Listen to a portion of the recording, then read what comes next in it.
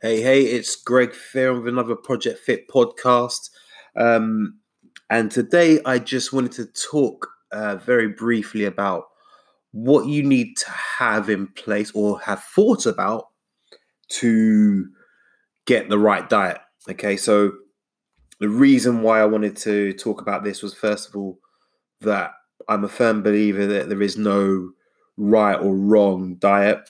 I think, well, first of all, diets, and if you look at the real meaning of the word diet, diet is all about habits and habits of life and what you eat.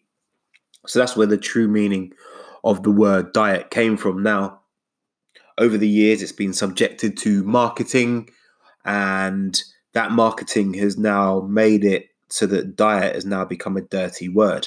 It's the word that no one wants to mention. It's like, oh, we can't say diet. It's like the boogie monster. And that's really frustrating because a diet, what you eat every day is a diet. If you have pizza every day, that's part of your diet, and that's okay. People need to accept it. Okay. But what I wanted to just touch on was um, the things you need to consider before you go embark on the perfect diet. Now, there's lots of marketing out there that tells you that certain diets are good and certain diets are bad and all that kind of stuff. And I just wanted to kind of give you my thoughts on having worked with a whole lot of clients and ladies who are busy, stressed, but want to get leaner and happier. What you need to consider. So number one is you need to think about the kind of culture that this person is in. So the culture you live in every day.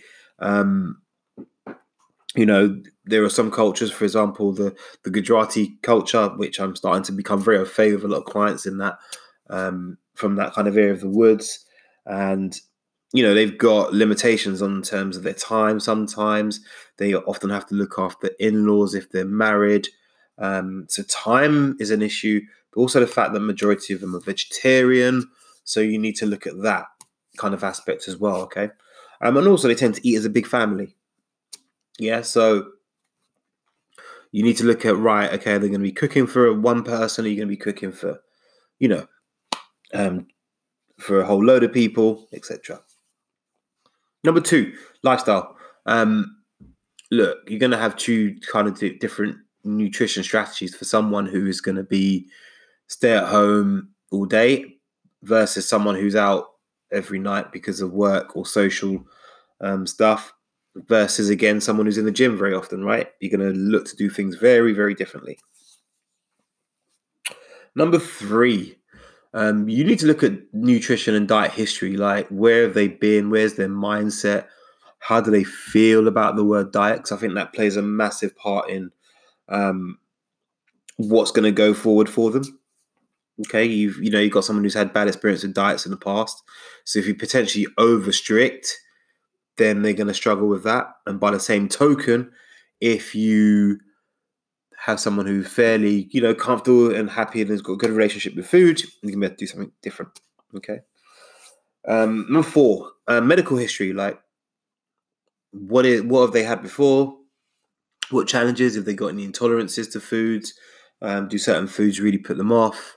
What's their mental state like? So all of these things come into play when looking for the perfect diet. Now, don't get me wrong, there are tons and tons of science out there, but what we're dealing with is not a controlled, laboratory experiment, which most experiments are actually just rats in a cage.